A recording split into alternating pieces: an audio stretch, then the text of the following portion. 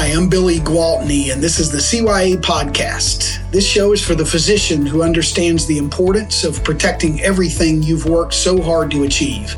Each week, I'll bring you tips and advice to help you cut through the clutter and misinformation and show you exactly what you need to preserve your income and way of life. If you're ready to achieve the peace of mind that only financial security can bring, let's get started. Welcome to today's episode of the Cover Your Assets podcast. This is your host, Billy Gwaltney, and as always, I'm excited to be with you.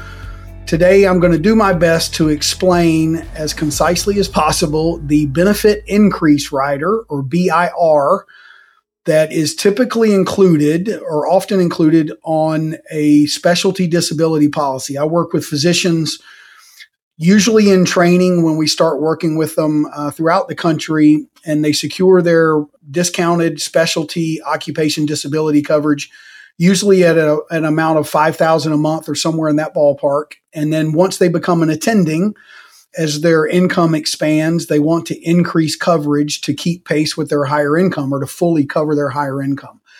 The mechanism used for doing this in a properly designed disability policy is what's called the benefit increase rider. There's another form of this called the future insurability option that is more expensive and is part of other conversations I've had. I want to spend this podcast talking about what's called the benefit increase rider, which is the most economic option because there's technically no fee for having the rider on the policy. So the top insurance companies, again, there are only 4 as of the time of this recording, spring of 2023. They offer their version of the benefit increase rider. One company calls it the benefit update. It's called something else now in their new contract. Another one calls it the benefit purchase rider. But generally speaking, they're going to function very close to the same. This benefit increase rider is what allows you to expand or increase your coverage over the course of your career as your income goes up. What's important about having the rider on your policy is that when you go to increase, you get whatever trainee discount is on your base or original policy. If structured correctly, it is contractually guaranteed to be included on your increase coverage as well. Even though you're an attending when you do the increase, you get the trainee discount forever. The second element is that there's no additional medical screening. Usually streamlined medical screening is required for this coverage up front. You do that once forever. So when you go to increase coverage through the benefit increase rider, you do not have to answer any additional medical questions. You don't have to be as healthy then as you were when you started. 3, the definitions that are included in your original policy, if structured properly, it'll be the strongest definitions. Those are contractually guaranteed to be included when you go to increase coverage through the benefit increase rider, even if that insurance company no longer offers those definitions to new policyholders. That's an important feature, that there are no moving parts to your coverage. That's what you want. You want to put this coverage in place as a trainee, get the largest discount, get it when you're as healthy as you're likely to be for the rest of your life, and get the strongest definitions that are available, and then secure that forever. So when you go to increase coverage in the future, none of those things changes, okay? You keep the same definitions, you keep the same discount, and it's based on your medical screening when you originally bought the policy. Okay. That's the first key point. That's kind of the benefit increase rider defined. In further defining it, the question becomes, well, how does it work? Well, as an attending, there's a formula that the top insurance companies use to calculate how much coverage you can purchase based on your income. So if you have a policy that has a benefit increase rider cap of, say, $20,000 a month or $30,000 a month or whatever it is, that doesn't mean that they're going to allow you to buy that much just because you're okay paying for it. They really don't want people overinsured if they can help it. Okay, so this formula comes in to calculate how much you can buy. It factors in your new income or your pre-tax annual income as an attending. It also factors in any long-term disability offered or that you have through your employer. That, even though it's much less valuable or comprehensive and much less likely to actually pay a claim, the group policy still counts against how much private coverage you can buy. It factors into the formula. Now, once your income is high enough, depending on what the cap is on the group long-term disability, it may have very minimal impact on how much you can buy. But it's still part of the formula is the bottom line, okay? Your pre-tax income and group long-term disability that an employer gives you, okay? That factors into how much you can buy. The benefit increase rider allows you to increase coverage every 3 years throughout your career. Okay. There is a schedule that every 3 years you have to update your income with the insurance company. If we don't update, or if you don't update your income with the insurance company, even if it hasn't changed, then the insurance company is going to take that benefit increase rider off of the policy. Okay. So if you ghost them, they're going to say, well, then you stay at your current benefit amount and you're not able to increase again without starting from scratch from a medical screening standpoint and based on whatever discounts and definitions are in place at that point. So we have to update your income every 3 years. If you are eligible for more coverage at that 3-year interval, you have to increase by at least 50% of the eligible amount, or they'll also take the rider off your policy. Okay, so the way that works, I'll give you an example. Let's say you're a trainee and you start your coverage at $5,000 per month. You don't increase your coverage when you graduate. Let's fast forward 3 years and you're now eligible from a financial standpoint based to purchase $15,000 a month of coverage. You're currently at $5,000. You're now eligible for $15,000. They're going to provide the discounted rate for the $15,000. Then the insurance company is going to say, you need to at least increase up to $10,000 per month, or we're going to require you to stay at your current benefit amount forever. Okay. So whatever you're eligible for, they want you to increase by at least half of that amount. And it's good for you. We usually don't have issues with that for clients because, number one, they're usually ready to increase about every 3 years anyway. And most clients want their coverage to be at least close to what it should be based on what they financially qualify for. In fact, the majority of clients take the maximum. And so that's generally not an issue, but I'm mentioning this just to make sure you know there is a schedule associated with that. Now, the question becomes, well, if I'm purchasing this policy in my last year of training and I graduate in 6 months or 12 months from now, I want to increase, do I have to wait for that 3-year interval? And the answer is no. There are certain activating events or life events, which you might call triggering events, that allow you to increase your coverage before the 3-year anniversary comes. Okay. And one of those is graduation. So you're able to do it. Let's say you start a policy in May. You're eligible for an increase. You want to increase it in September. You can do that. You would still then be eligible to increase again in about 2.5 years or whenever that 3-year anniversary comes around. But you don't have to wait for that 3-year anniversary to increase once you graduate. Again, I'm only talking about the top 4 contracts.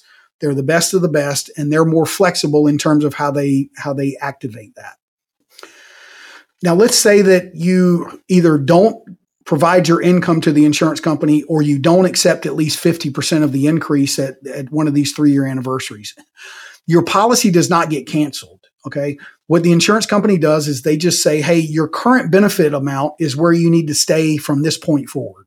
They're not going to offer you the ability to increase again without any additional medical screening. So if in the future you wanted to increase coverage, you would have to start from scratch. You would have to redo the medical screening, and it would be based on whatever definitions are in place at the time and whatever discounts could be accessible at the time. There are times when we've been able to access a trainee discount for someone that needed to reactivate their benefit increase rider, but the insurance company reserves the right to not do that. So it really depends. Okay. I had one situation where a client did not want to increase by at least 50% of what he was eligible for. Okay. He was earlier in his career. He was working for a teaching hospital. His income had not increased as much. It was still really good, but he thought he had enough insurance. There was a group policy and he just didn't want to mess with it. So he declined the increase.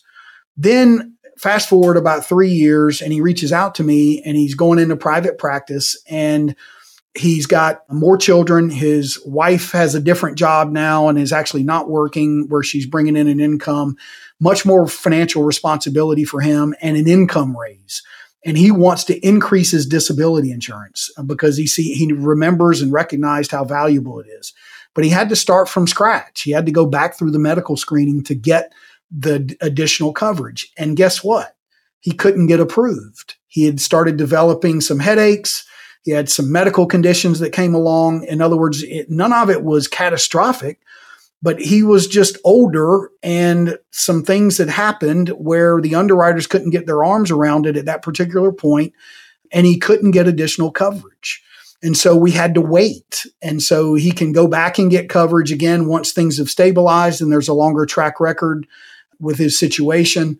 But the lesson was very clear, and he brought it up to me. He said, I should have never turned that down when he had the option to increase by at least 50%. He just had no foresight, no thought ahead, thinking that there would be a point down the road when he would need it. The point is that plans change.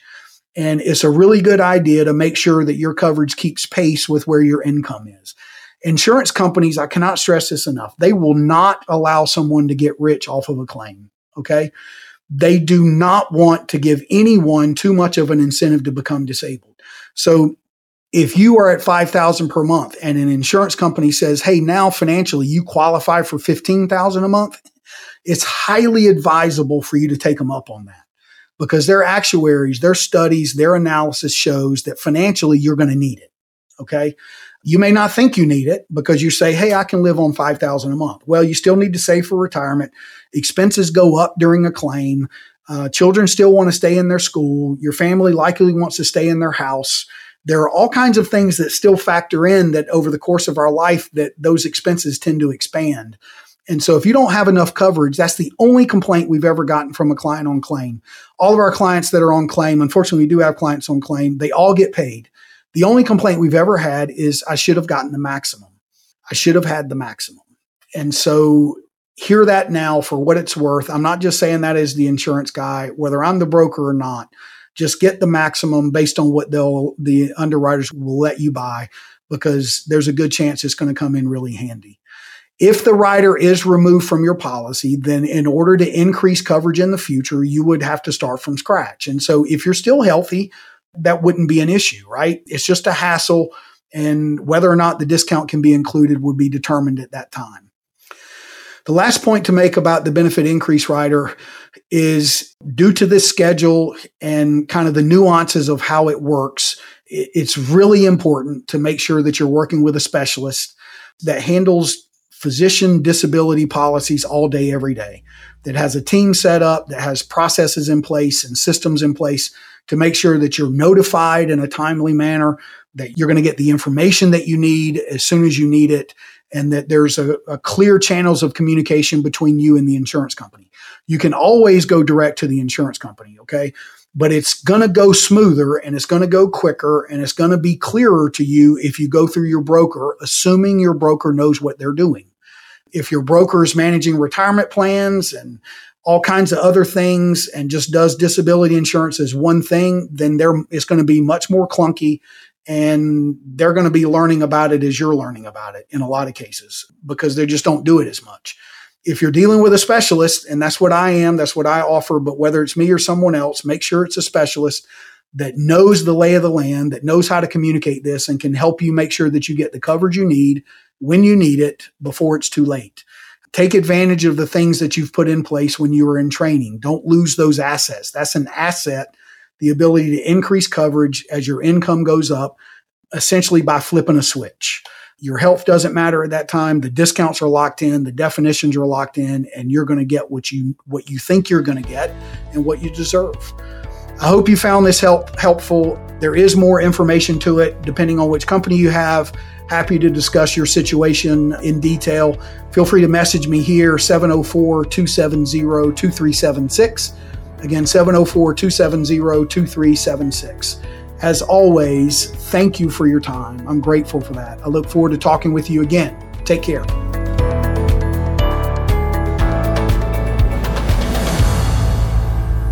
This is thepodcastfactory.com.